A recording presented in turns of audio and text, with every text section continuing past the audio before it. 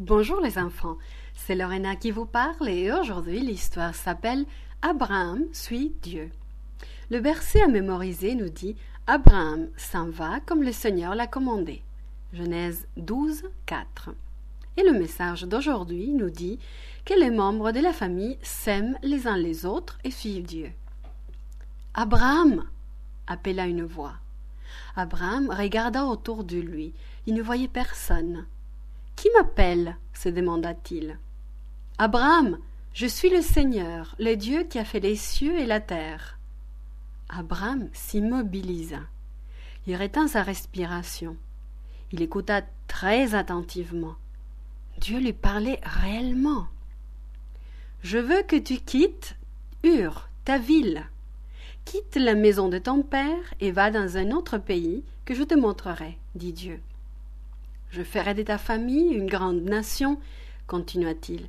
Je te protégerai, je te bénirai, et à travers ta famille, la terre tout entière sera bénie. Dieu expliqua à Abram que dans sa famille, bien des années plus tard, le Sauveur du monde naîtrait.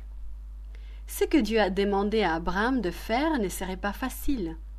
Mais Abram et Sarai voulaient suivre Dieu.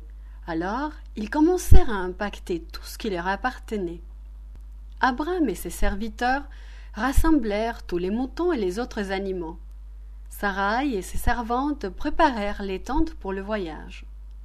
Lot, le neveu d'Abram, décida d'accompagner Abram et Sarai. Ainsi, Lot, sa famille et ses serviteurs impactèrent également tout ce qui leur appartenait. Ils rassemblèrent leurs animaux et préparèrent leurs tentes pour le voyage. Finalement, tout fut prêt. Abram et Sarai se levèrent très tôt. Les serviteurs étaient aussi debout.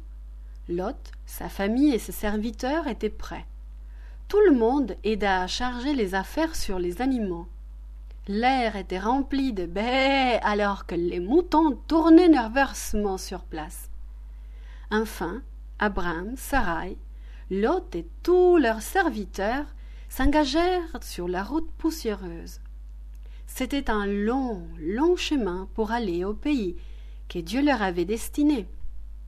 En fait, Abram ne savait même pas où ils allaient exactement, mais il savait que Dieu le conduisait, et cela lui suffisait. Abram et tous ceux qui l'accompagnaient suivraient Dieu.